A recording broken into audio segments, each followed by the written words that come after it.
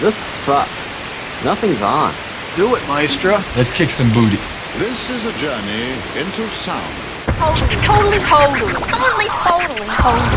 Would be dangerous and unpredictable and make a lot of noise. I have a dream that one day this nation will rise up and live out the true meaning of its creed. We will be able to transform the jangling discords of our nation into a beautiful symphony of brotherhood. Let freedom reign. In order to accomplish what? To go to another level, to go to that satire level. Satire is distortion and exaggeration to make a point. Relax, open your ears real wide and say, give it to me straight, doctor, I can take it. Are you ready to rock? And now, the creep from the crypt, the slime of prime time, or master of ceremonies, and the personal being defined. Hi, this is Victoria DeMar, star of Werewolf in a Woman's Prison and Killjoy Goes to Hell. You're listening to The Casey Ferguson Show. One time a year when you go undercover. Break all the rules, take a life from another. Over and down, way to stay out of trouble.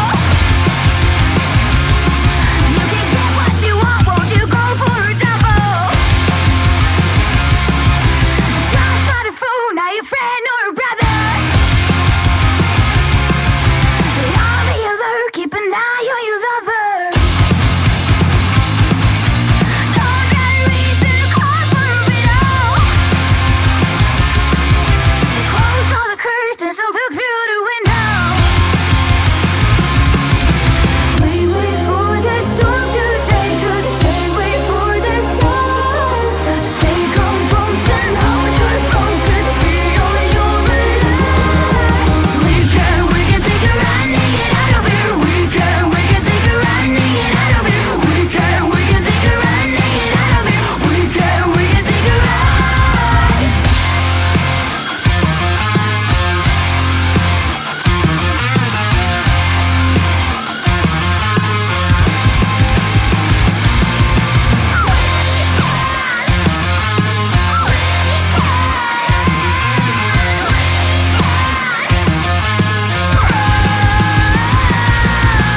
Gamble with life, take a chance for a purpose.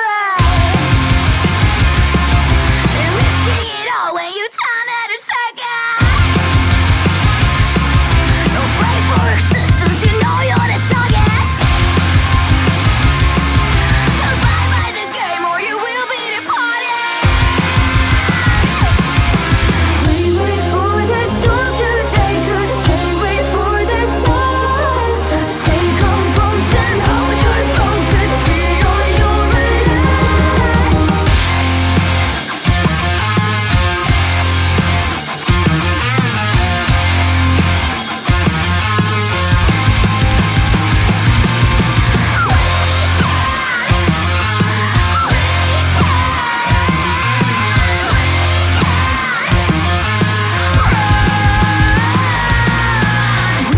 We can take a run and get out of here. We can take a run and get out of here.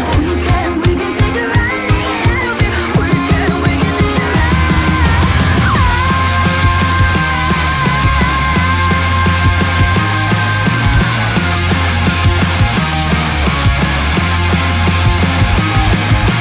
One time a year when you go undercover. Break all the rules, take a life from another. Over and done with it, stay out of trouble. You can get what you want, won't you go for a double? One time a year when you go undercover. Break all the rules, take a life from another. Over and done with it, stay out of trouble. You can get what you want, won't you go for a double?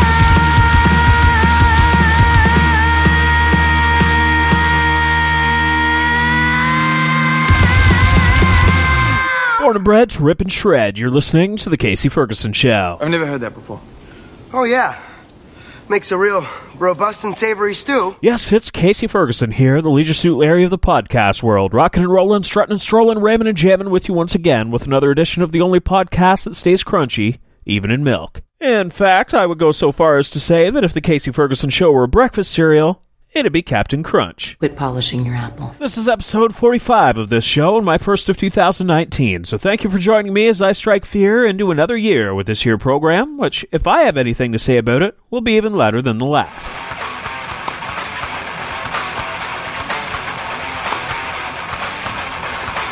Hi, excuse me.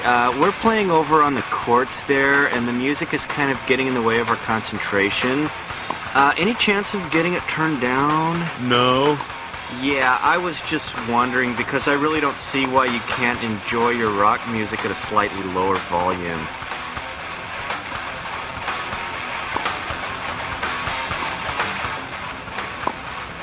All right, thanks a bunch. Have a real nice day, okay? From the album Don't Want to Dance, that was Sweden's own browsing collection kicking off the show, the track is called One Time a Year. A song I'm pretty sure was written about how often my roommate and confidant, Doug the Slug McFly, takes a bath. Buzz off, Doug, I was talking about you, not to you.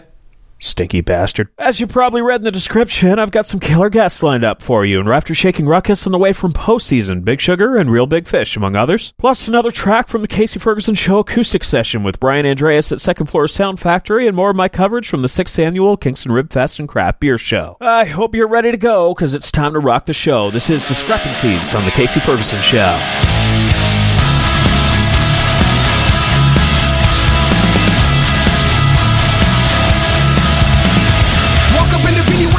Matches and a can full of gas is about to go down. Mix up the tunes and infuse them with fumes.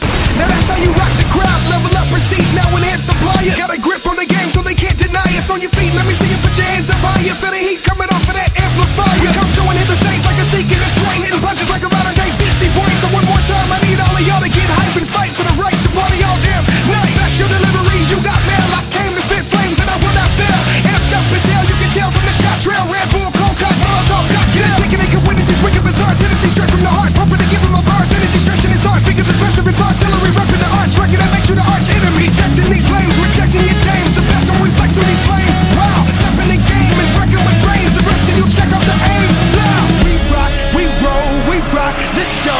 Let's go. Hip hop and rock, we rock the spot non-stop. We rock, we roll, we rock this show. Let's go. Hip hop and rock, we rock the spot non-stop. Don't stop when you cold cock. Pirates on big team, just stick you up in your whiskey with a flintlock. Can full of kerosene, pocket full of flint rocks. How you get the club hot? The roof is on fire. Like the mic in the booth, it moves and swoops straight to the stage. And it hoops and loops and shoots out to the fans. And they group, they boost the movie hoops. Scrooge, break it to our screws or loose my dude cuckoo.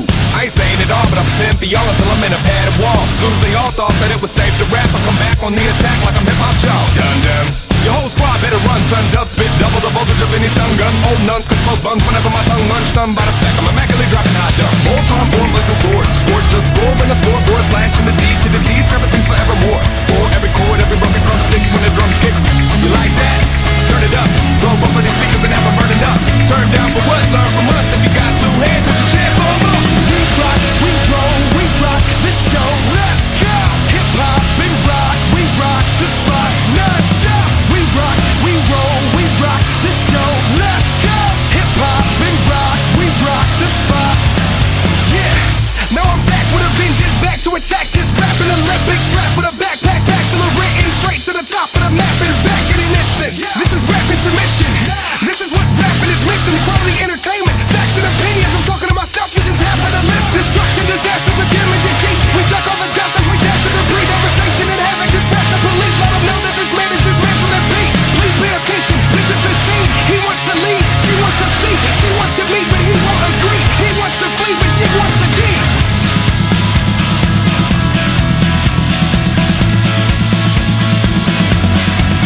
They can't get enough, they loving our sound. Time to erupt, it's time to get loud. It's about time we rub on the ground. Jump up and up and get down. Yeah, jump, jump, put your hands up. Every time we show up, they go nuts. Jump, jump, put your hands up and up and get down. We rock, we roll, we rock this show. Let's go.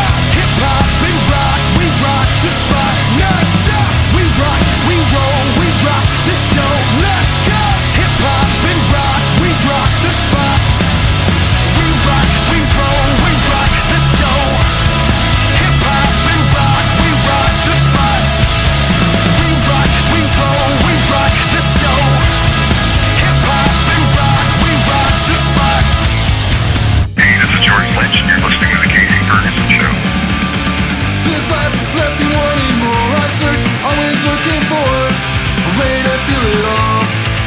show me how. For now, trapped within these walls is flesh waiting to recall blood that you will give. And I wait for you. I wait for you. I wait for you. I wait for you. I wait for you. I wait for you. I wait for you. I wait for you.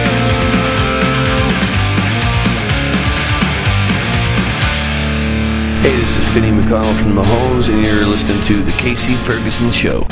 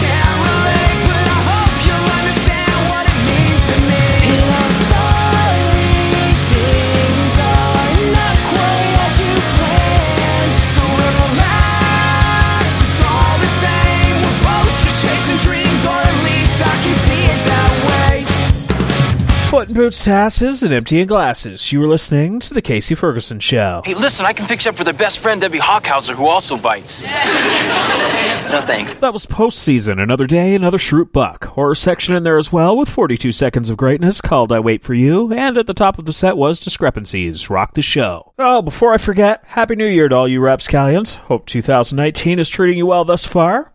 Must say, the year started off a little strangely for me. I was at a New Year's Eve party at a friend's place in Gananoque, enjoying the beverages and the bullshit. We watch the ball drop, and everyone shakes hands and wishes each other a Happy New Year. There's a bunch of people there I hadn't met before, but hey, what the fuck, Happy fucking New Year, right? There were 1 or 2 couples in attendance, so they gave each other a smooch. Well, I'm single and ready to mingle, so I looked around the room. Snake eyes, no single girls. But there was a young mother who, I don't know, by my guess, could have been anywhere from 16 to, say, 20. She's standing there with her baby. So I said jokingly, well, I guess there's no one for me to kiss. How about your baby? She gave me a look like I just finger blasted her cat in the asshole. I mean, this chick was absolutely fucking disgusted by me. Pretty uppity for someone who just had a human being crawl out of their vagina. Just saying. Now you might be thinking, well, Casey, can you blame her? Fuck you. Goddamn right I can blame her. Shit, I might not be Brad Pitt, but I wasn't even the worst looking guy in the room. Or the drunkest. Hell, some dude blows a load in you that causes a creature to grow in your belly that causes you 9 months of hell followed by a lifetime of responsibility, and you love him, but me? No, I'm a fucking asshole. I don't think so, she says. Well, no shit, lady, I was fucking kidding. Do I look like a fucking politician to you? You know what? Fuck it. I'll campaign right now. I will kiss your baby. That's right, you heard me correctly. I will kiss your fucking baby. It's the Casey Ferguson Show Kiss Your Baby Sweepstakes. Email me, CaseyFergusonShow@hotmail.com, or hit me up via the Facebook page at The Casey Ferguson Show. I will kiss your baby. I will kiss your baby, take a goddamn photo, take it up to Gananoque, have it delivered to Her High-Strung Highness with an inscription that will say, "This could have been your baby." Yep, that's what I'll do. That'll show her. So send me a message, and maybe I'll kiss your baby. Unless it's ugly. Then you can kiss it. Back to the music. This is Real Big Fish on The Casey Ferguson Show. Well, it was such an awkward night. It was such an awkward night. Well, I felt like a fool, tongue-tied and tipsy too, but you thought I was Mr. Right. What a wonderful awkward night.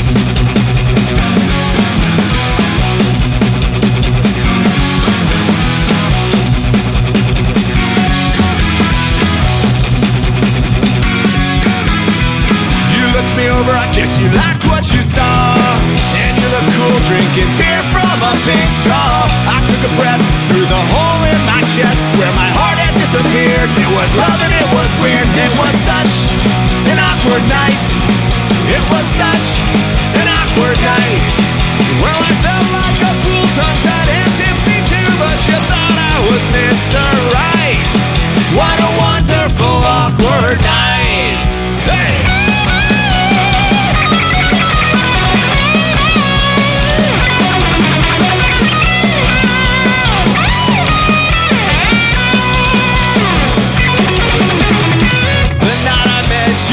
What a humble how do you do, tongue-tied and tipsy too. I won't forget you, and the past will pass just for two. I flip my lid right over you, 'cause it was such an awkward night. It was such an awkward night. Well, I felt like a fool, tongue-tied and tipsy too, but you thought I was Mr. Right. What a wonderful awkward, oh what an awkward, a wonderful awkward night. Hard rock Johnny Cash. He's Black Bart meets Mad Max. He's Captain Hook. A little bit of cowboy, a little bit of metal, a little bit of rock and roll. He would be the perfect description of like my dream dude for sure. You're listening to The Casey Ferguson Show. This is the champion sound.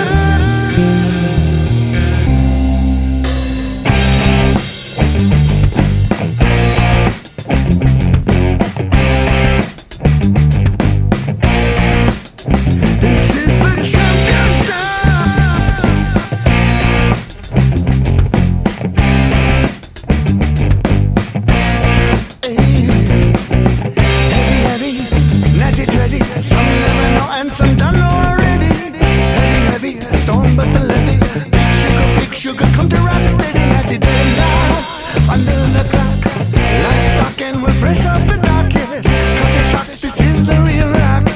Competition lock on. Put a champion sound. This is the champion sound. And it can't miss.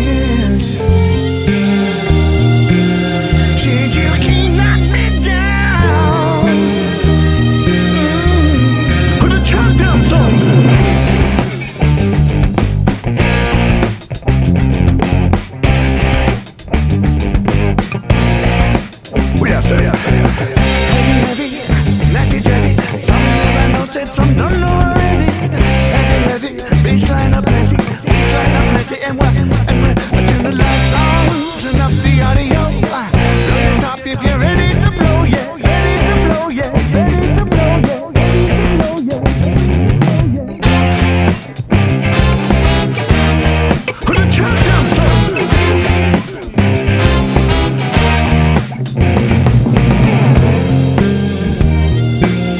This is the champion sound. Said it can't be.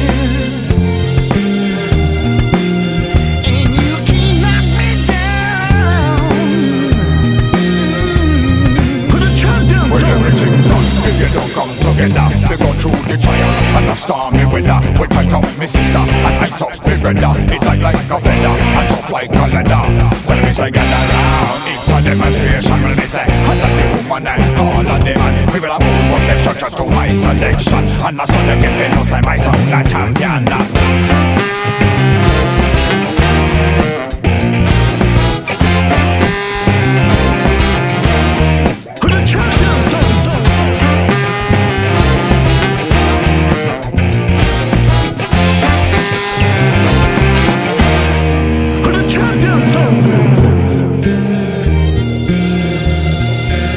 This is the champion sound.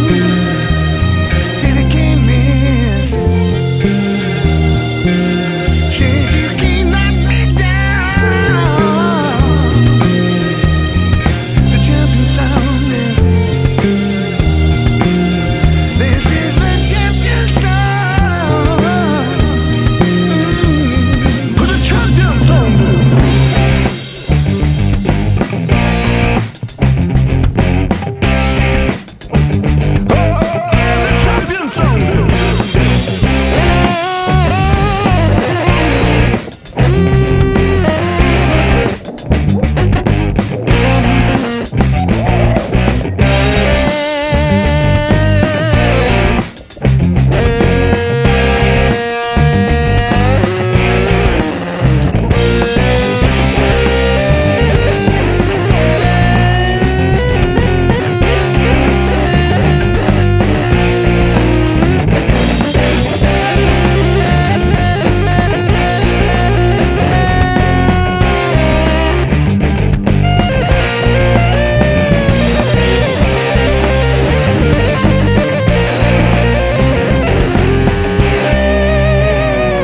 Making you wonder and bringing the thunder, you were listening to The Casey Ferguson Show. Sounds like a vegetable and it looks like an animal. Nobody knows. From the album Calling All the Youth, that was Big Sugar with Natty Dread Rock, and before that, brand new music from Real Big Fish. The track is called Tongue Tied and Tipsy too. If you are a Big Sugar fan and haven't done so already, be sure to check out my recent interview with lead vocalist and guitarist Gordy Johnson. You'll find that interview and plenty more at CaseyFergusonShow.com. Speaking of interviews, my first guest on this episode of The Casey Ferguson Show is Ryan Roxie. Ryan has been playing guitar for Alice Cooper on and off since 1996. He's recorded several albums with Alice, as well as records with Slash's Snake Pit and Slash's former Guns N' Roses bandmate, Gilby Clarke. Ryan recently released his first ever solo record, Imagine Your Reality. We'll discuss the new album, the posters that adorned his walls growing up, such as Robin Zander of Cheap Trick, who guests on the album, his experience on the Motley Crue Farewell Tour, and of course, that Alice Cooper guy. This is the first part of my conversation with Ryan Roxie on The Casey Ferguson Show. Alright, this is Casey Ferguson, and you were listening to The Casey Ferguson Show. Guitarist of Alice Cooper and solo artist Ryan Roxie's on the phone. Roxie, welcome to the show, man. Thanks for having me on. Hey, man, I'm glad you're here. We had a bit of trouble making it happen. You're on Stockholm, Sweden time, and I'm on Kingston, Ontario, Canada time, so we got it all sorted out. 2019, man, it's crazy to think 99 was 20 years ago now, and you've been with Alice about that long. I mean, it's got to be blowing your mind. Yeah, over 20 years now at this point. And the bottom line is, though, Case, from Canada to Sweden, we made it happen. And that's what we try and do whenever I go on tour. We try and spread the rock and roll message as much as we can, and I guess the rock and roll messiah, if you will. And Alice and I have been touring with him since 96, actually. So it's been quite a while, but this last run since 2012, when I joined back up with him after I moved to Sweden, we've been consistently touring since 2012 every year, and we consistently tour Canada, and we can luckily consistently tour all over the world. Yeah, I saw that you're going to be coming to Toronto in July, yeah? Always looking forward to Toronto. Something about the crowds in Toronto. Obviously, I don't even think they call it the Molson Arena anymore. I'm so old school that I remember it as that, but I'm sure it's called something else right now. But we've played that venue a lot, and I'm not sure if we're playing it this time around or if we're doing the theater. It depends. That's one of the beauties of playing with Alice Cooper, that I think not a lot of other bands get that sort of experience, is that we can go from playing a small theater to a large arena or even a stadium in 1 week. Yeah, I suppose it's got to be, you're not necessarily having to switch the show up too much, I wouldn't think, but you got to change gears a little bit, I guess, right? I'll be honest with you, the show doesn't change whether we're playing in front of 1,000, 10,000, or 50,000. It really is a consistent rock show because Alice Cooper, he knows what people want, he knows what people expect out of him, and he's literally the ultimate showman. So we sort of take his lead, and he always pushes us to be the best performers as we can be. And that is one of the best parts about playing with Alice, is that he allows us and actually encourages us to perform as much as possible. I know there's other bands out there and probably other rock icons out there that might be worried about their ego and anybody sort of outshining them, but Alice, he never has to worry about that because, for one, he is one of the greatest frontmen of all time, and he really does encourage us to do our thing and entertain the folks. Well, it's nice to see that because, as you mentioned, there's a lot of guys out there that, James Hetfield comes to mind with the whole Metallica situation. Jason Newsted there back in the day, didn't really want anybody doing anything outside of Metallica. But I've heard you say in the past, too, I think the way Alice feels is that, you doing as much as you can outside brings more people to the show. It brings something extra to what he's doing. You're not taking away from something, you're adding to it. Well, that's the whole thing about Alice Cooper and being in the Alice Cooper camp and the organization, especially with this lineup. I'll be honest, this is one of the busiest lineups that he's ever had as far as doing things outside of Alice Cooper. But we all know our priority is with Alice, and when that tour call comes, we're all on the bus together. But during those off months and those off times, and maybe even between, short breaks on the tour throughout the year, he actually really does give us that sort of support to go out and put out our own albums and have our own career. But at the end of the day, the priority is always Alice Cooper. Well, I'll come back to Alice, but I want to talk about your solo record, man. It's your first one, right? Absolutely. It's my first record being called Ryan Roxie, and I did that because I have been associated with a few other bands. People always ask me, well, who else have you played with besides Alice Cooper? And I say, well, I've been in about 100 bands, 98 you never heard of. So I have played in other band names. I played with other artists as well. But yeah, Alice is sort of the name I wear proudly on my sleeve. And now I was able to put out a solo album just recently, and I'm just really excited about it because, I kept with this mindset of making a guitar-driven album. So a lot of people in the past have listened to my music, whether it's Roxy 77, which incidentally did have my name in it, but the band Roxy 77 was more singer-songwriter oriented, maybe not as much focus on the guitar.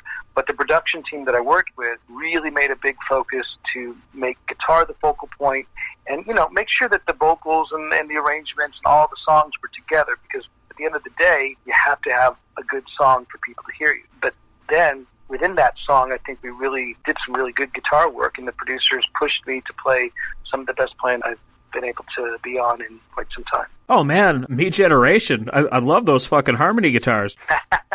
Well, that's my ode to Ace Frehley, I think. I love those old 70s Kiss albums, and it was something about, doubling that solo and sort of making it just enough out of tune so it would be greasy. But at the same time, it has that vibe. And so thanks for noticing that song and the spectrum of the songs that are within the album. It is a rock and roll album, but you can see there's some punk influence, there's some classic rock influence, there's some Beatles as always, because I did grow up with the Beatles, and there's, AM pop on there as well. So, obviously when I say AM pop radio, that is a much different connotation than what is today. Today's AM radio and today's pop music. But when I grew up, pop music was like Earth, Wind and Fire next to Aerosmith, next to ABBA, next to Cheap Trick. Those were the types of bands that I was listening to. So you'll definitely hear some pop influences in the new album, always peppered with a lot of guitar. Well, it certainly makes a lot of sense to me. I've heard you say in the past before about the AM radio and got a great way with a pop hook. And to be honest with you, sort of back to the Alice Cooper thing, I thought something like Novocaine would have been a huge hit for you guys. Like, I think that's probably, what I dare say, one of my favorite Alice Cooper songs. Thank you very much. We actually did have a hit with that song in one city in one country. It was Thessaloniki, Greece. And I remember we actually toured the week that it became number one in Thessaloniki. So that was, something to be proud of in that sense. But yeah, that has pop overtones into it as well. And a lot of people look at pop as a dirty word. I never have, never will. And so when I tell people that I'm influenced by pop rock, maybe they're thinking different types of bands, but I'm thinking hooks, strong harmonies, and always having some guitar in there. One of my favorite Canadian bands, for instance, is Sloan. And, not just the Canadian band, but just one of my favorite bands in general. And they have a great way of infiltrating Beatles and Cheap Trick with sort of that indie vibe. And that's sort of what I have done with Imagine Your Reality with my own solo album. I've taken some of those songs that you'll hear on the album that have a little bit of an indie vibe, a little maybe an underground overtone, but I've always sort of relied on some sort of pop hook to sort of tie it all in together. Well, it's definitely a diverse album from what I've heard. I haven't got to hear the whole record, so I'll have to get you to shoot a copy over. But I've listened to the singles that are online, and it's very diverse. You're playing with a lot of different flavors, and I like that. Hey, I love an AC/DC record. I love bands that do one thing and do it really well. I mean, there's diversity within that as well, but I like to see people stretching out and, not doing the same thing all the time. And I certainly, from what I've heard, it sounds like you're doing that on this record. Yeah, the goal is for me to do a lyric video, because I think in today's world, I want to have people come back to the experience of listening to an album. That's why this record's on vinyl, and on the vinyl, we have liner notes, and you can read along with it. But even if you don't have the vinyl, you don't have the CD that you can read along with, I wanted to make that experience real for people. So I've vowed sort of to release each song as its separate own lyric video, so people can take in the lyrics, they can experience it visually as well. So that's my goal for the rest of this album. We've got 6 singles out so far, and we have a few more to go, and hopefully I can get through the whole album with making a video for each song. Well, hey, maybe you can get Robin Zander to show up. He guessed it on the album, right? He already did show up, and he killed it, man. That's like sort of a dream come true for me, to have one of your favorite singers, one of the guys you had a poster of, on your wall growing up, actually guest vocal on a track on your album. It was appropriate because the song California Man, it's not even a Cheap Trick song. They covered it on Heaven Tonight, and they covered it, I think it was track 3 on Heaven Tonight, so it would be fitting that I put it as track 3 on Imagine Your Reality. And it's a cool song by a band called The Move, who eventually became Electric Light Orchestra. But I asked Ron, I thought he would be the perfect guy, maybe not to sing the whole song, but just to help me out so people would know that influence was there. And they go, oh, yeah, this is sort of a Cheap Trick influence song. Like, yeah, no kidding. It was one of their songs that they played on Heaven Tonight. So he was really gracious about it. And when I heard the final mix of it, I was like, yeah, that's the perfect stamp on it. Yeah, one of those ones where you get goosebumps, right? Like, wow, did this just happen? Yeah, a little bit. There's been a couple of those situations in my life where it's been very surreal to have those guitar heroes and basically poster idols, I call them, the guys that you really looked up to growing up. You're hanging out with them. Maybe they're watching you. Maybe you're on tour with them. I've had a few of those moments, been lucky enough to have a few of those moments. In fact, just a couple months ago, Rick Nielsen, we actually played Rockford, Illinois, and that's their hometown. And I was all excited because Rick was there, and we've gotten to know each other pretty well over the last few years. But it's still a little bit of nervous energy when you play and you know he's watching right on the side. So of course, when it came time for my little showcase guitar solo where it's just me and going up there. I see where this is going. Center stage, yeah, you know what's going to happen. The guitar completely clanks out. The wireless starts cutting in and out. The guitar basically just takes a shit, and then I have to, sort of walk off stage with my, tail between my legs and get another one. And I look over at Rick, and he's just shrugging his shoulders going, yeah, it's happened to me before. So, and everyone after the show was, oh, man, Ryan, I'm so sorry, that happened to you in front of Rick. And I was like, well, you know what? Why wouldn't it happen in front of Rick? If it's going to happen in front of anybody, it might as well happen in front of Rick Nielsen, because he's going to understand that, he's maybe been in that position before, maybe more than once. Yeah, absolutely. But yeah, of course, that'd have to be the moment. Yeah, well, you know what? He laughed about it. I laughed about it, and I mean, that was one of those times where I think it could have freaked me out and ruined the rest of the show. But then I just had to, like, right when I gave my tech the guitar, I just had to laugh about it after I screamed for a second, of course. But then I after I had a mini meltdown for about 10 seconds, then I just said, you know what, the show's always going to go on. And let's be honest, most of the audience that's watching the show don't know that my guitar idol is watching me do the show. And so that was just another little mishap. And to be honest with you, mishaps and those types of things happen almost nightly on our show because there's so many moving parts. So the good news is this band always covers for each other when something like that happens. When someone, we have 3 guitars, so if someone breaks a string or someone knocks their guitar out or someone, slips and falls and basically crashes our singer's teleprompter, which has happened before, trust me, we all cover for each other, and it's quite cool, and that's why this lineup is a pretty strong lineup for Alice. Well, here's what I would have done in that situation with Rick Nielsen. And I've probably done something like this in the past just because I'm an asshole. I would have walked up and said, yeah, follow that. Yeah. How about that? Yeah. So, good luck following that, son. Oh God. Yeah, I couldn't even really smash the guitar because you wouldn't have heard anything. It was it would have made any noise. Oh, for crying out loud. Well, I mean, I do want to ask you about with Alice, because there is so much production involved, as you mentioned. There's a lot of moving parts. What is the difference rehearsal-wise for you in a situation like that as opposed to other bands that you've been in? Is there like a really long sort of production rehearsal time, or how does that work? Surprisingly not. We're a pretty close-knit group at this point.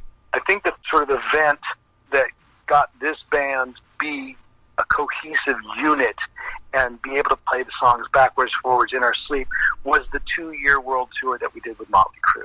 When we did that set, we didn't change the set all that often during the whole tour.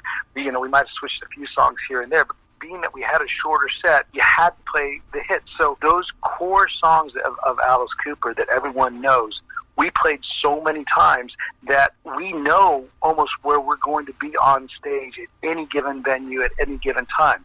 So now, when we go into rehearsals to do another show, we can switch things up a little bit, but we still have it in our backbone where we're supposed to be and where. At the end of the day, you just really have to, when Alice has a sword or he has some sort of knife in his hand, you just have to be aware of that and just be out of the line of fire, because, he really doesn't, he really has a lot more trust in his own aim than I think we do, because he's really good before the show at knife throwing, because that's how he warms up for the shows. Most singers do, vocal scales and all that kind of stuff. Alice watches kung fu movies and throws knives. Nice. Usually at pictures of one of us or one of his band members. And so the thing is, on stage, when he's got those knives in his hand, he's throwing them at balloons, he's sort of throwing them into the wall that they have set up for him. He's really confident he's not going to miss. But what we have to sort of factor into our thinking is, well, if he does miss, let's not be really close to where that miss could happen. Or if perhaps maybe one of those knives bounces off one of these big, huge balloons that he's throwing at, let's make sure that we're aware of the rebound effect. Absolutely. I remember as clear as day, we're touring in Australia, and we had Bob Geldof. Bob Geldof. Yep, absolutely. Live Aid. Huge artist, and he comes up on stage and guest vocals on School's Out, and we're thinking this is great, but we didn't think it was so great when Alice gave Bob a couple of the knives that he's throwing during School's Out to pop these balloons, because Geldof, he didn't practice with the knives before, so he's just wielding the knives. One of them literally bounced off one of the balloons and went into the crowd. So luckily no one was hurt or impaled, but, that would have been a whole different take on the Bob Geldof that we know, if something would have Yeah, Bob Geldof kills audience member. And organized Live Aid, don't forget. Yeah. Oh, Sir Bob Geldof killed Sir... My bad. I think they would have given a whole new name to Sir Lancelot. Indeed, sir. Well, you mentioned the Motley Crue tour. What was the vibe like on that, Ryan? Obviously, I know they were a big influence on you. Was it kind of a bittersweet thing? I got to be honest, another one of those bands that had a poster. At least, I don't even know if I had the poster, but I had Too Fast for Love, the album cover, on my wall. I had a whole wall of posters on my wall, and I guess above my door frame, there wasn't enough room to put a poster, so I just put album covers. And one of those album covers I remember was Too Fast for Love. I think I still have the thumbtack holes in the album jacket to prove it. But to have that band come into our dressing room, each member of the band, they didn't really travel together. Each one had their own separate bus. But for some reason, our dressing room, the band dressing room, was sort of the communal place, the safe house. It was a safe room for everyone to come in. So any given night you'd see, you'd have Tommy come in, say hello, and then Nicky would come in, and then, Vince would come in and say hello. And even Mick Mars came in once in a while. He just appeared. I don't know if he actually came in the door. He just appeared a few nights and then disappeared. So, to have these guys as such influential people growing up, just to hear those songs every single night was a real treat for us. Part talk show, part rock show. You were listening to The Casey Ferguson Show. In first grade, she used to bite me. That was the first part of my conversation with Alice Cooper guitarist and solo artist Ryan Roxie. To pick up a copy of Ryan's solo record, Imagine Your Reality, a complete list of tour dates, guitar lessons, and links to all of his socials, head to ryanroxie.com. Here's a track from Ryan's solo record. This is Me Generation on The Casey Ferguson Show.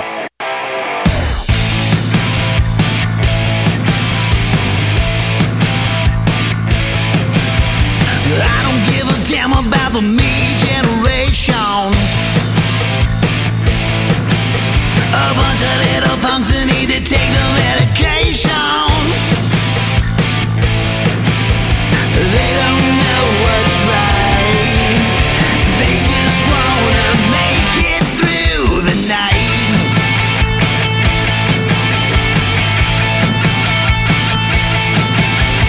We don't give a damn about the me generation.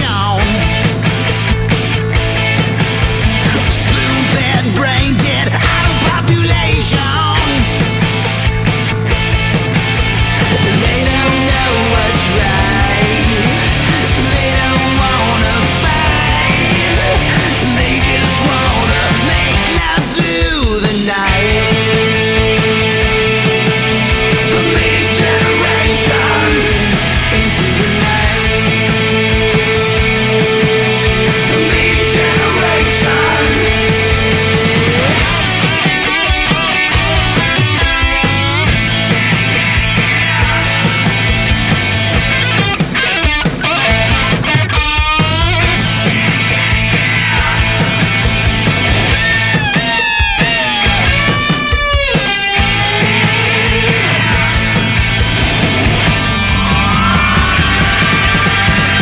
I don't give a damn about the me generation. 'Cause all you do is bitch, you need some education. They don't know what's right.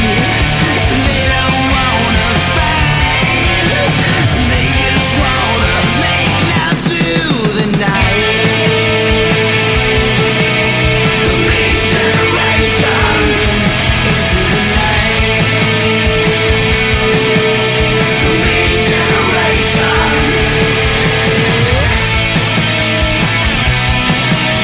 The me generation.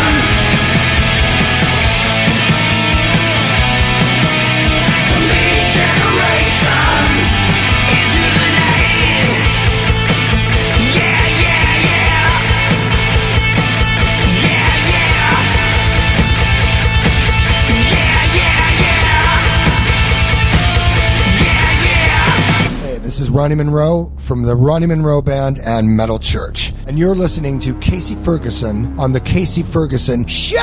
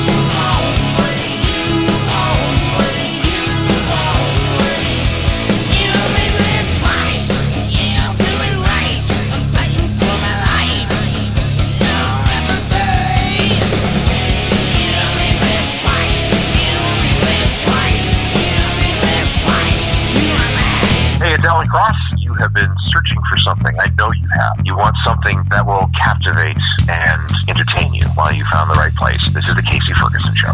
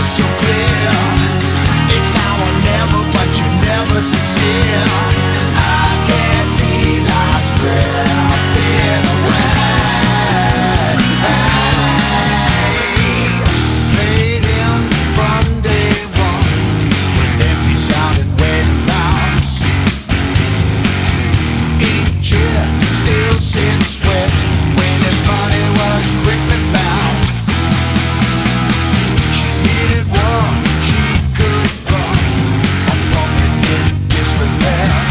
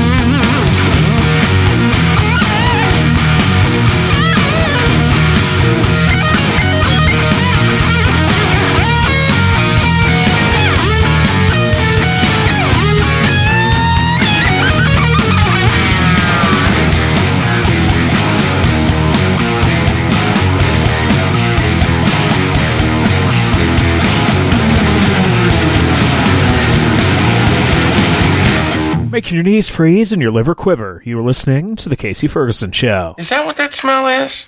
I thought the milk was sour. New music from Jakey Lee's Red Dragon Cartel there. Ink and Water, Stephen Piercy in there as well with You Only Live Twice, and kicking off that trifecta of tasty tunage was Ryan Roxie with Me Generation. Can I get a fucking amen? So I came across a news story the other day that... Actually, I better rephrase that. I read a news story the other day that I thought I would share with you. The story comes from the Huffington Post about an incident that occurred last spring. The headline reads, Man masturbates while holding cucumber at library. Frederick Tennyson Davis, 49, is accused of committing, quote-unquote, an indecent act in a Toronto library while holding a cucumber in one hand and his own cucumber in the other. He's a pocket fisherman. Police say the act occurred at Agincourt Library on April 7th, but Davis got away at the time. However, on May 31st, when Davis allegedly showed up again with another cucumber in tow, someone at the library was quick to call the cops, according to a news release from the Toronto Police Service. Sun News asked Constable David Hopkins if Davis threatened anyone at the library, and Hopkins replied, I don't think he had any free hands to make any threat. Oh, yeah. You don't get it, do you? No. Davis is charged with 1 indecent act count and 2 counts of failure to comply with probation, according to City News Toronto. What a sick fuck. Can't he just hold a turnip and jerk off at church like the rest of us? The nunnery's lost its humanities game. On to more wholesome subject matter, here's some more of my coverage from the Kingston Rib Fest and Craft Beer Show. This is my conversation with Brett from Picton, Ontario's 555 Brewing Company on The Casey Ferguson Show. Beer, beer, beer, bubba, beer, beer, beer. Alright, this is Casey Ferguson from The Casey Ferguson Show. Rockin' and rollin', struttin' and strollin', ramming and jammin' here at the Kingston Rib Fest and Craft Beer Show. I am joined by... Brett. From? 555 Brewing Company in Picton. Good old Picton, Ontario. The county. The county. That's right, man. Yeah. Kingston's backyard. You know it, mister. I used to play there all the time back in my musician days. What am I drinking here? You are drinking the Jury, which is our American Pale Ale, brewed with local hops from Prince Edward County. I like the sounds of that already. I think I'll have to give it the day in court here. I'm giving the Jury the day in court. There we go. It's a joke, folks. It's a joke. That's quite a tasty beverage, my friend. Thanks, man. Quite enjoy it. So how long you guys been going now? The brewery opened March 2017, so we're just over a year and a half old now. Yeah, I think you guys were here last year, right? Yeah, last year. This is one of our first events, was last year's Rib Fest. Yeah, so we loved it. So we came back and brought some new beers. So yeah, having fun already. Hey, there you go. Well, glad you came back, and it looks like we got quite a nice crowd here. Yep, very good looking as well. Not too shabby. Well, and then I'm here as well. But anyhow, so you said you got some new brews. Tell me about what you guys are working on. So we have a whole series of sour beers called our Jail Cell Sour Series. So we brought number 16 with us today, which is a guava kettle sour. So just released a couple days ago, and so we thought we'd bring it to Kingston Rib Fest and release it to the public. Outstanding guava. Isn't that like cactus or something? Yeah, you got it, man. Yeah, it kind of gives a very nice rounded fruity flavor. With the sourness, it just goes down too easy sometimes. And at 3.8%, you can drink it all day and stay upright. It's fantastic. Well, I think I'm going to have to try that out then. I cannot say that I have had a cactus beer in my life, and I've done a lot of man things in my life, but I haven't done that one, so I think we're going to have to give it a go. Sweet, there's a pint waiting, man. Beer! How did you know? So, being that you're one of the brewers, what was the first liquid you wanted to make? I mean, and how did you start? Because a lot of guys, they buy like home brewing kits and start with that. How did it happen for you, man? Well, kind of luck of the draw. The stars aligned. I was a home brewer for many years, and really just showed up at the right place at the right time. Started working for a brewery, and kind of just forced my way into the brew house. Very good. Previous brewer before me left to go start his own thing, and I was kind of up next in line, and that was about 6 years ago now. So yeah, feel really lucky here. But the first brew that we did for 555, we just got a new system about 3 months ago. So the first one we did was an amber ale, just a nice easy drinking beer that kind of appeals to the masses. So. There we go. Well, what was like the first homebrew you made? Oh, do you remember? Yeah, I think it was an American brown ale. That was the first one, and then followed that was a Heffa. There you go. Well, how did your first one turn out? Did it go okay? Total garbage, man. Yeah. No, that's usually how it goes, right? Yeah. No, you have to make mistakes, man, and but at the same time, I do think you're only as good as your last beer, right? So beer is water, hops, barley, and yeast. Those are the 4 ingredients. So if you think about every beer you ever had, it's those 4 things, and how many different beers you've had. So it's such a good chance to be creative. But I do think that there's a secret 5th ingredient, and it is humility and humbleness. So if your beer tastes like garbage, just admit it. There's nothing wrong with that. So absolutely. Well, I don't know. I think making beer is probably a lot like the blues, man. Simple form, but there's a lot you can do within that form. 100%. And at the end of the day, we're making beer. It's we're all having fun. Can't take it too seriously. We're not saving lives. I don't know if the audience could hear that. Excuse me. I don't know. So what in the? Yeah, there's a degassing going on here. I was going to take credit for it. I have no idea what the hell that is. So be it. It's a beer fest. There's going to be a bunch of things that I don't understand tonight, I'm sure. Yeah, and it's early still. So yeah. Give me a couple hours. There will be plenty of things that I don't get by the end of this night, I'm sure. So where do we find you online? 555beer.com, 555beer.com, or Facebook as well. Instagram, all those fun social media things that people do these days.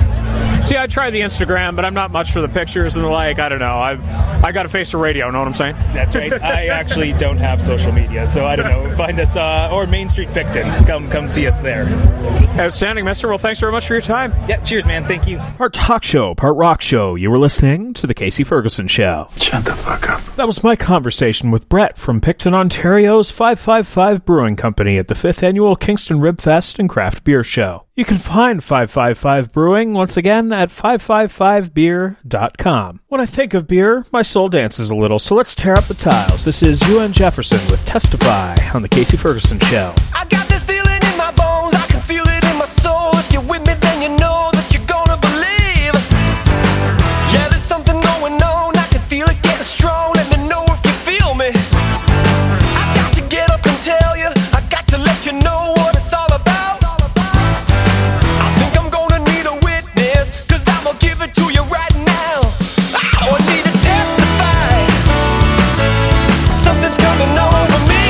Yeah, I need to testify. Oh, now you got to believe.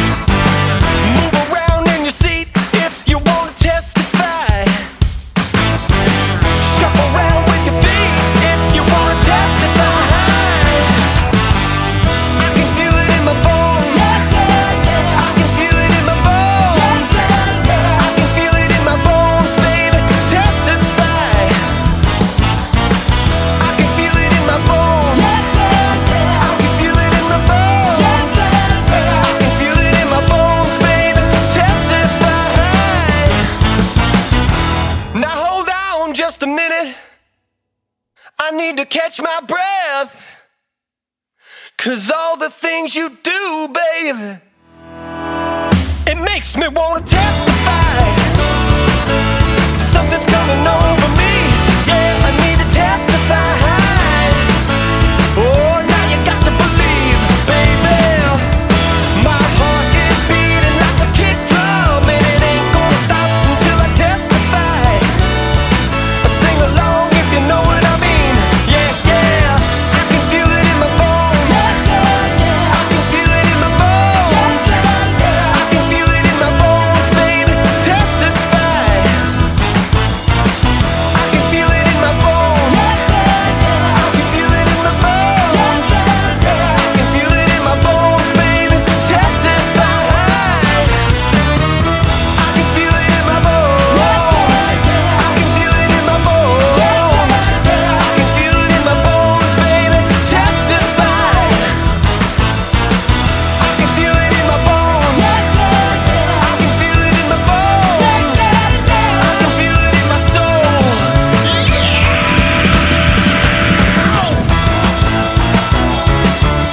Testify, baby,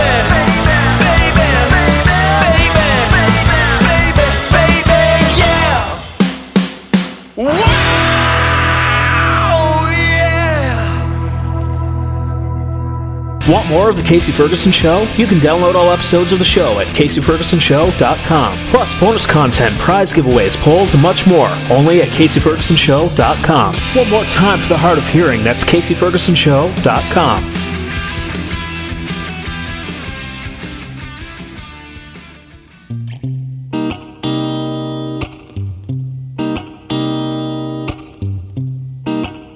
It's not the trouble that I'm mine. I've been gone too many years to notice the time. Still, a reputation will present itself sometime.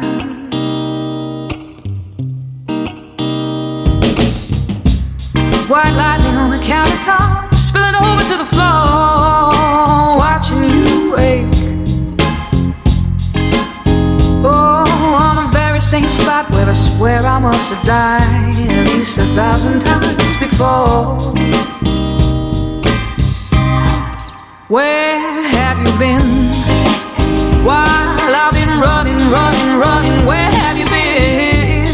While I've been trying the same door again and again, who wins?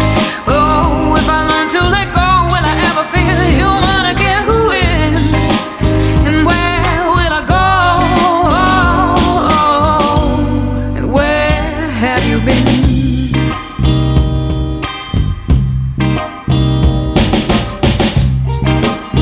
It's not the trouble that I'm on, but I spend so much energy on stoking that fire. Even after all these years, I kinda hoped I would get something for my time.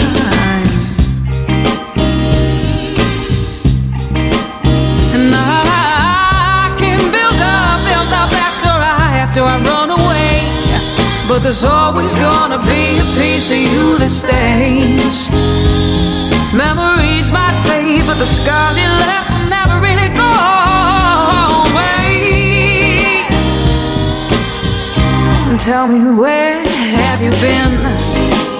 While I've been running, where have you been? While I've been trying the same door again and again, who wins? If I learn to let go, will I ever feel human again? Who wins? Where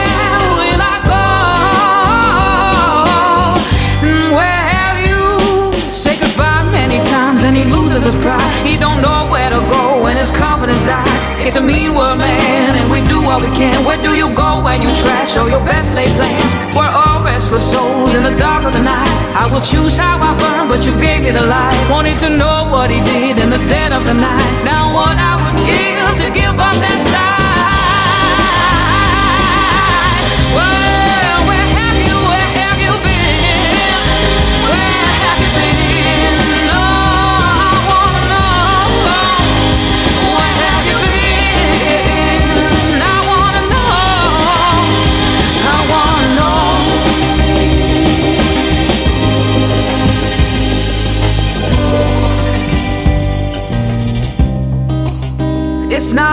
the trouble that I might. I was too far gone to notice the time, but still a reputation will present itself sometimes.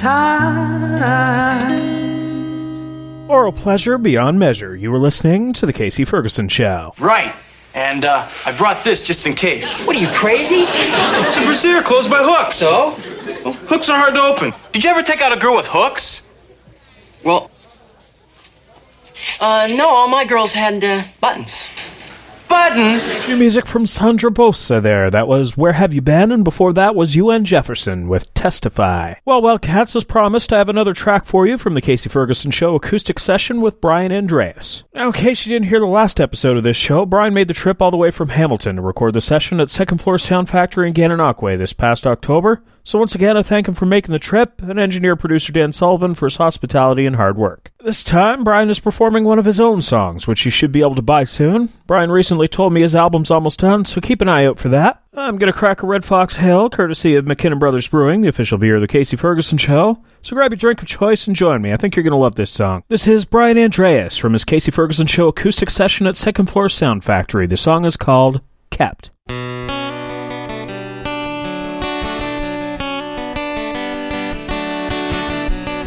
Are you lonely, or is he with you? Sleep this on my pillow, if I only knew. Are you kept tonight? Do you know for sure? Is there something less, or something more? It's not for me to say, but I don't think you know that I won't let you go. I won't let you go.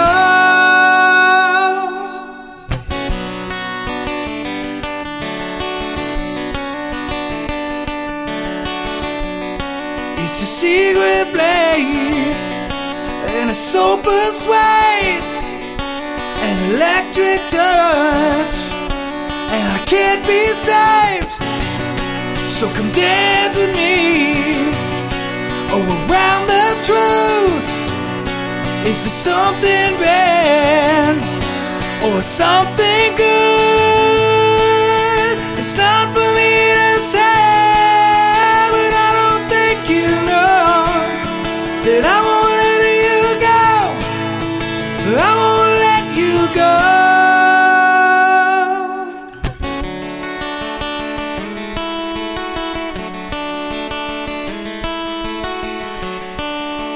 Better left unsaid, the things I wanna do. Better left unsaid, if you only knew. Hold on to my hand, and we'll make it through. Hold on to my heart, what's it mean to you? It's not for me to say, that I won't let you go. It's not for me to say, but I don't think you know that I won't let you go. It's not for me to say, but I don't think you know that I won't let you go. Well, there you have it, Maniacs. Brian Andreas from his Casey Ferguson Show acoustic session at Second Floor Sound Factory. The song, once again, is called Kept. Now, I suggested he call the song Bury the Snatch It, but as far as I know, the original title remains. My offer still stands, Brian. 6-pack of craft brew and a box of pizza bagels. I'll be your executive producer of titles. Just think about it. Get back to me. Well, this piece is called Lick My Love Pump. You can check out more of Brian's music at AndreasBand.com or on YouTube under Andreas Band. You can also keep up via Facebook at Music Andreas. My final guest on this episode of The Casey Ferguson Show is legendary producer Michael Beinhorn. Michael has produced everyone from Soundgarden and Red Hot Chili Peppers to Aerosmith, Ozzy Osbourne, Hole, Marilyn Manson, Soul Asylum, and Social Distortion. He is also the author of Unlocking Creativity, a producer's guide to making music and art. This is the second part of our interview. If you missed the first part, you'll find it on episode 42 of this show, which is available for free download at CaseyFergusonShow.com. Get it? Got it? Good. So here it is, the second and final part of my conversation with legendary producer Michael Beinhorn on The Casey Ferguson Show.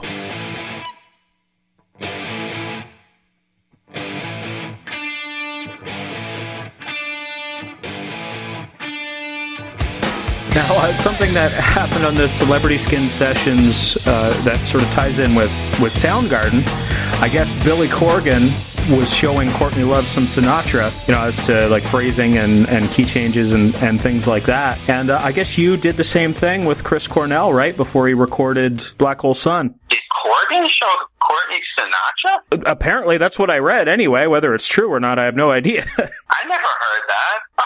Yeah, well, it's just kind of hard to imagine, but Billy Corgan sitting around listening to Sinatra records with Courtney Love. I gotta be honest with you, I'm pretty sure that I was playing her Sinatra stuff. Well, I kind of got thinking about that because I'm like, well, if he did it with Chris, then, it was probably him and she just, for some reason, didn't remember who showed her, but... No, I think that would have been me, and the reason for that is that even if you don't like his music, it's hard to deny his ability to phrase and things like that, and I'm not really into his happy stuff, like the miserable records he did, like In the Wee Small Hours of the Morning and Only the Lonely, I listened to those songs and I learned a little bit about the backstory to them, and at least from the standpoint, like the performance standpoint, and I was kind of like, this is amazing. This is pure gold for people who want to sing, because I was hearing that there's this tendency that a lot of people have, especially when they do rock music, to kind of like do phrases in very metrically precise and very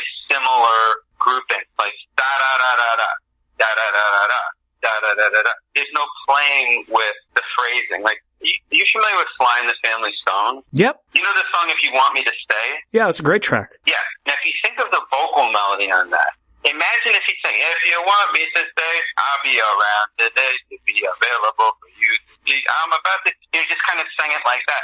One of the main things that makes that song work is his vocal performance, because that vocal performance is outstanding. And he's all over the place. Like, he's really playing with the phrasing. Mm-hmm. But a lot of people don't do this, especially not now. They treat the vocal as if it's another instrument in the song. And to me, that's not what a vocal should be doing. A vocal has to be telling the story, so the vocal has to play with the phrasing. Sometimes it's got to go outside the grid a little bit to get the point across better. And this is one reason why I started playing stuff like, I think I probably would have been playing Only the Lonely, because some of the vocal phrasing in that is just insane. And where he's taking breaths, how he was emulating trombone phrasing to get some of those phrases, which is crazy. Mm-hmm. Who thinks of stuff like this? But he'd been in a band where the band leader was a trombonist, and he just paid attention to how the trombone phrased. And you can hear it in some of his slides, where he slides from note to note, how it sounds like the way a trombonist would do it. I wanted to show this to a lot of the vocalists I work with, not to say you need to imitate this, but to say this is an example of someone who is playing with the phrasing. You can go outside the grid a little bit with what you do. Who better to learn phrasing from than the chairman, I mean, god dang. And now that I've found that out, I hear it with that phrasing and the melody and Black Hole Sun. It's like, it makes perfect fucking sense. Well, obviously Chris didn't need to go out on a limb with those vocal phrasings, but when you listen to how he sits in the track and how there's very subtle manipulation of some of the words and some of the phrases, you really, if you pay attention to that, just that aspect of the track when you're listening to it, you can see how that very subtly adds another layer of emotional resonance to it. It really helps the song connect even more. I remember when I heard that vocal, obviously it had to be comped, and we had to call that comp from about 8 different tracks. But when I heard, the basis of the vocal, I was like, oh my God, this is absolutely outstanding. Well, it's almost like I watched an interview with you not too long ago, and you were talking about John Bonham, and you were listening to isolated tracks from Led Zeppelin too, like Whole Lot of Love and stuff like that, and just being kind of behind the beat and just how he interacts with the other instruments going on around him, and you just saying that how much that blew your mind, like very much a similar thing, right? Like he's just playing with cadence and things like that. Like you said, a lot of people just they're looking too much for that pop hit that they forget to play and really continue to create after something has been written, right? Well, we have an unhealthy obsession with the grid, with a kind of metric precision which isn't really naturally found in human beings. It's found in machines, which, by the way, I have no problem with whatsoever. I mean, I think machines are great. I think making music with machines is fantastic, as long as there's a balance of other elements. As long as there are other universes of people making music, in the way that they want to make them, that's just as readily available to people. When you have music that's being performed by musicians who really know what the hell they're doing, it takes you to a different place. It's very human. Actually, what's interesting is that a lot of people now have heard for so long music that has been done with a grid. When they hear music that isn't gridded, they react to it in a very unpleasant way.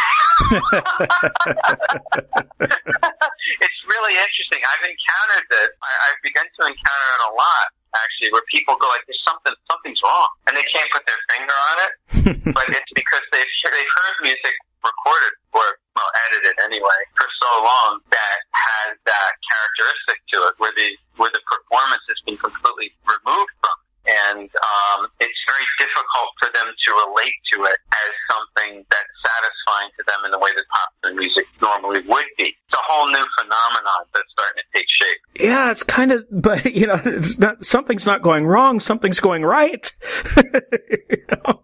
Well, but it just goes to show you what they've grown up with and what they're familiar with, and what you can also convince a person is right. How you can convince a person that something that's unnatural is actually reality.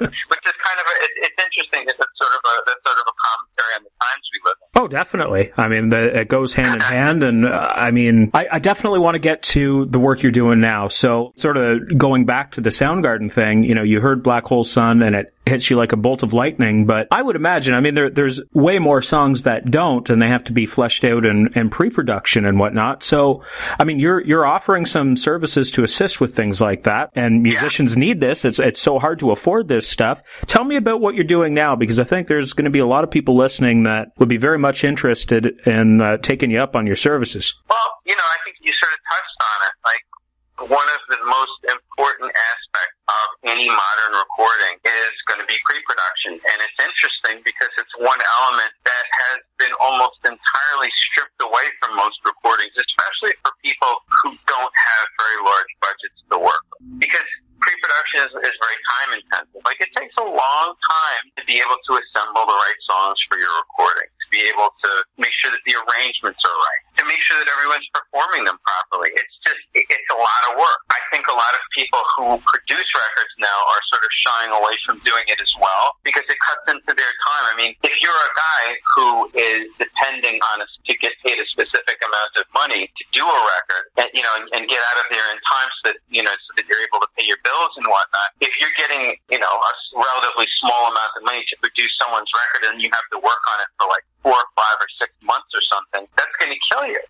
Yeah, pretty much. It really doesn't add up. And since most records, especially if you're talking about music that's made in, the rock genre, don't have very large budgets to start with, that's pretty much what you're looking at. So if you're a producer, you're basically going to devote all your efforts with the band spending time in the studio, and you know how to do a setup real fast, you know how to record an artist quickly, and you can be in and out of a project in about a week and a half to 3 weeks.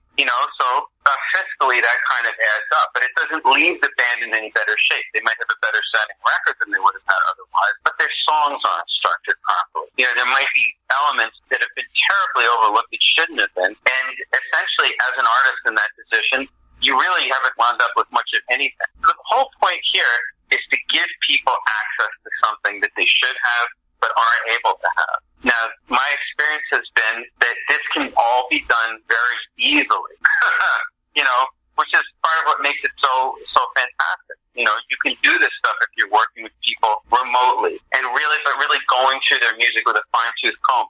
What's interesting about this process, too, is the fact that once you've actually put an artist on the path of being more aware of what's missing, what's not working in his music, all of a sudden he looks at it and goes, holy crap. Then he reassesses everything from a completely different perspective, and all of a sudden you've ramped up completely what this person is capable of doing. You've basically given them something that they never ever would have gotten otherwise. And all of a sudden they could be looking at doing some of the best work that they've ever done in their entire lives. I mean, I've seen this happen many times in circumstances where I actually had a budget and where we had the luxury of time. But I'm also seeing it happen now with artists who don't have that budget. And the fact that once they realize, oh wow, the world actually is not waiting for my next record, so I actually could spend a little bit of time preparing it properly before I go in to record it, and maybe the preparation process is just as important, if perhaps not more important, than the actual recording process itself.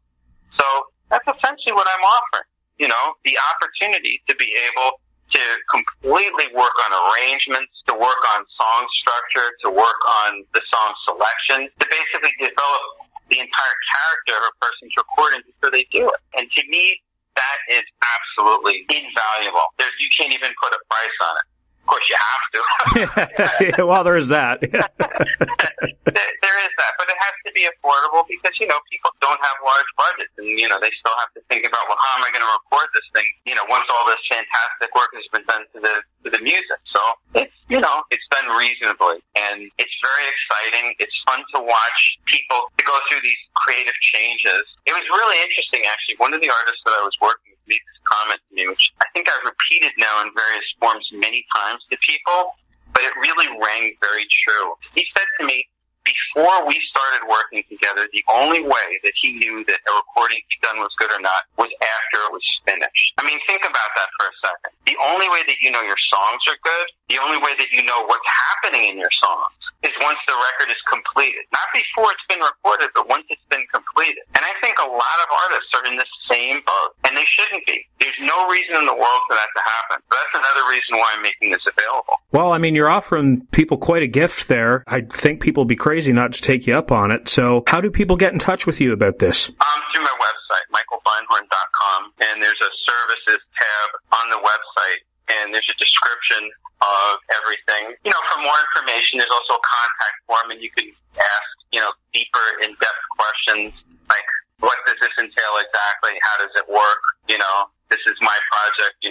What would the cost be? It's all pretty reasonable. Outstanding. Well, like I said, I think people would be crazy not to take you up on your offer. And I want to touch on your book quickly, and I'll get off the horn with you so you can get back to dealing with the little one there. Thank goodness he's got his mom here too. Oh, there you go. Well, you're all right then. But nonetheless, I suppose, I shouldn't take up all your time. But I did want to touch on the book. You spent time writing this thing, and I know how long a process it can be because I'm trying to write one myself. So tell me about your book, man. Well, it's called Unlocking Creativity, and that's pretty much what it's about. I mean, this came from me thinking about all the protocols that I kind of incorporated into making a recording. I just wanted to have them sort of documented someplace, how do I do this? And then how do I do that? And it kind of unfolded into really, I guess, more esoteric stuff, like how do you deal with a person who's flipping out on a record? How do you deal with people who look like they're probably not going to make it through the recording and may need to get replaced, which as I'm sure you know, is something I have a little experience with. But it extrapolates from there. Like, working with artists is such a delicate thing. The psyche of an artist is so, it can be it's very resilient, but it's also very fragile. And I find that a lot of people treat this process as if it's a job that they went to a vocational school for. Kind of like changing out carburetors or something.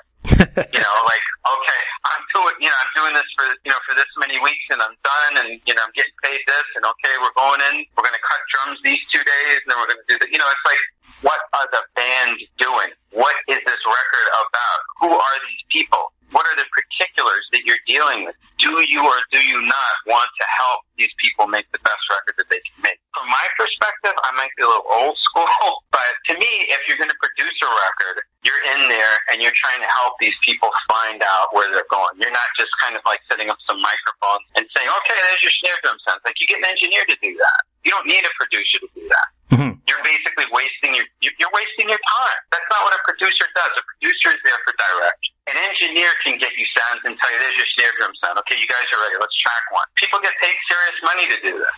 And I really wanted to underscore that point, and I wanted to shine some light on it. And I also wanted to talk a little bit about the creative process and make it something that people that they consider when they're going in to do a recording, that it's not just about nuts and bolts. It's not just about doing a job. It's about a great deal more, and that we, as producers, as engineers, we're artists also. You know, there's a reason, or at least there in the past, there was a reason why you would hire this guy instead of that guy to produce your record. You know, because he was known for getting a particular type of sound, because his records had a certain kind of vibe to them. It wasn't because he was really fast on Pro Tools. Yeah. You know, again, this is an engineering skill. No one was hiring Rick Rubin because he was good with Pro Tools. Well, yeah, there wasn't even a Pro Tools then, yeah. You see what I'm saying, though? Oh, totally, yeah. There's a vibe to this stuff. You know, there's a feeling to it. When people are being creative, they're locking into something else. It's really about two things. It's about communication, and it's about expression. One is just the need for people to express themselves, and the other is a desire to communicate with others. You know, so there's two different elements happening there. If you have something where people are communicating well and expressing themselves well, you have something that's going to speak to people very plaintively. And when people are spoken to that way, they tend to connect. And then you've done your job. Whether what you've done sells a whole lot of copies or gets a lot of streams or whatever, that's a whole different story. It almost doesn't even matter, you know. But for music to work properly, it has to have those components. And I can tell you that music that doesn't have those components in it, even if it's successful and is popular, it goes away real fast. Well, there's a big difference between a hit and a classic, right? Oh, I've never heard that before. Yes. I don't know if that was spur of the moment, but you're absolutely right. That is 100% true. Well, I probably heard it somewhere, Michael, but I'll take credit for it. Take the credit. Why not, eh? Why not, exactly. No, I just feel that these things need to be touched upon, and they need to be discussed, and people who are in the recording community need to be aware of it. Absolutely. Well, and all I can try to do on this show is, provide a forum to do so. So I very much thank you for taking the time and being so generous with your time and hanging out here on the Casey Ferguson Show. My pleasure. Thank you. I hope that you'll come back down the road. It would be my pleasure. Thank you so much. You've been a very gracious host. Oh, thanks very much. You have a great rest of your day. Say hi to that little one and the wife, and I will talk to you down the road, my friend. Absolutely. Look forward to it. Have a good one yourself. All right. Cheers, man. You too. Bye now. Bye. Part talk show, part rock show. You were listening to the Casey Ferguson Show. Yes, kids do the darndest things. Can I go now? That was the second and final part of my conversation with renowned producer Michael Beinhorn. To pick up a copy of Michael's book, Unlocking Creativity, A Producer's Guide to Making Music and Art, or for more info on his consulting services, hit michaelbeinhorn.com. Time to get back to the music. This next song comes from Machine Man Records' new promo sampler, Till Death Do Us Part, Volume 1. You can download this track along with 21 others as part of said sampler. Just head over to their store at machinemanrecords.com. Oh yeah, did I mention it's free? Yeah. You're welcome. You don't have to be so fucking snarky. This is Krebs, Blood and Stone on the Casey Ferguson Show.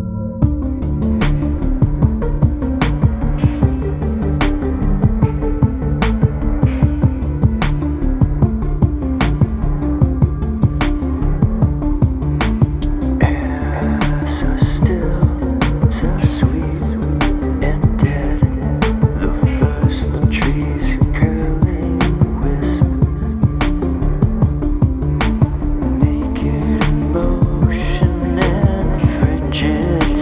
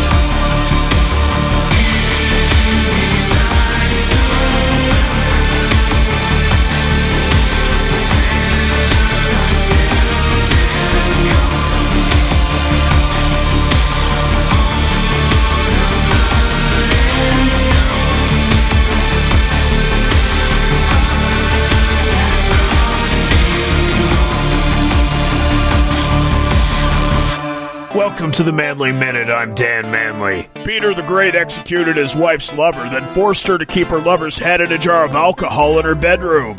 Well, if that ain't love, what is? The Manly Minute might not be a full minute, but it's close enough to satisfy me.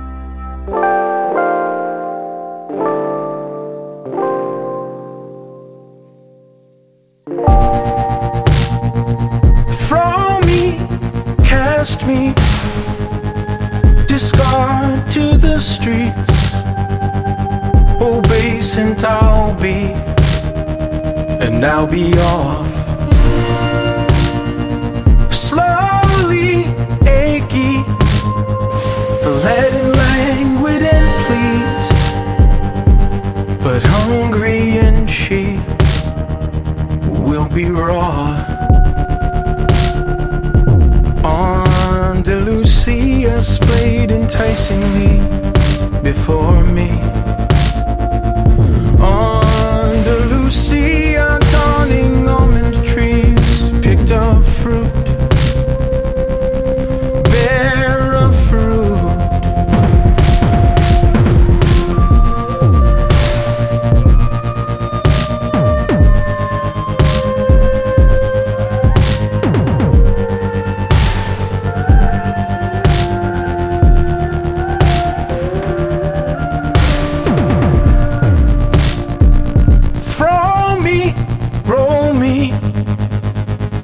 And orange unpeeled, impress on me, pull me round. For me only, this succulent sea, this pleasure and these tired towns of Andalusia sprawling slovenly before me. Andalusia pause imploringly. Shall I do? Yes, I'll do. Do. Do.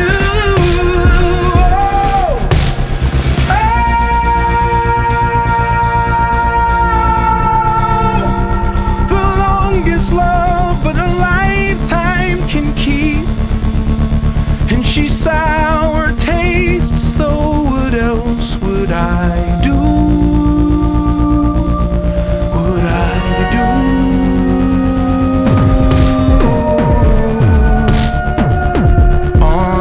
Andalusia splayed enticingly before me. Andalusia dawning orange trees, picked up fruit, bear of fruit.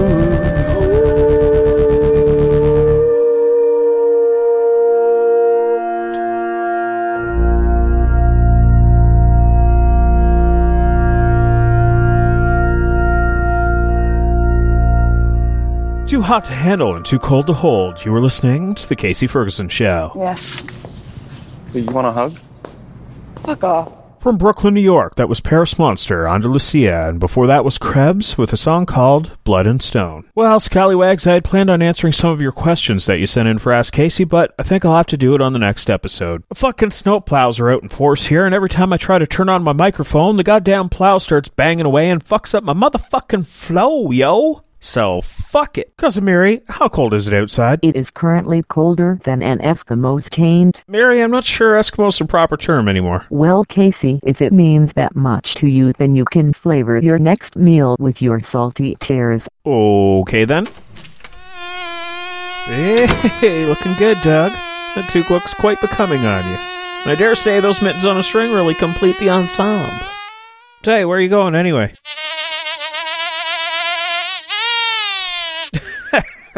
Snow angel? Look more like a fucking crop circle. Well, Doug's got a snow angel to make, and I've got crying to do, so we'll bid you farewell. Thank you to my guests, Michael Beinhorn and Ryan Roxie. Thank you to the bands and the reps for sending me some killer tracks to spin. Thank you to all of my sponsors, and of course, thank you for listening. Moira Bren will play us out with a track called wish. Remember, reason is not automatic. Those who deny it cannot be conquered by it. Until next time, this is Casey Ferguson and Doug McFly. Over and out. I close my eyes, I take a breath and then I make my wish. I wait and wait and it didn't come true. I wished for you, but you never came.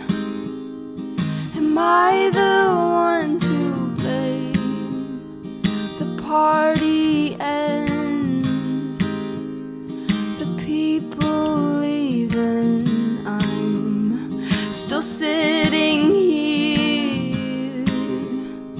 Why am I still here? It didn't come true. The wish was you, but you never came. Am I the one to blame?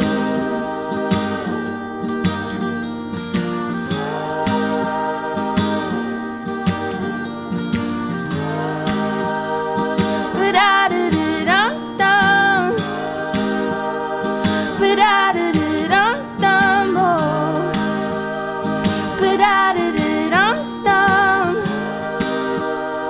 But I did it, I'm done. I close my eyes, I take a breath and I make my wish. I wait and wait and it didn't come true. The wish was you, but you never came. Am I the one to blame? Am I the one to blame? Am I the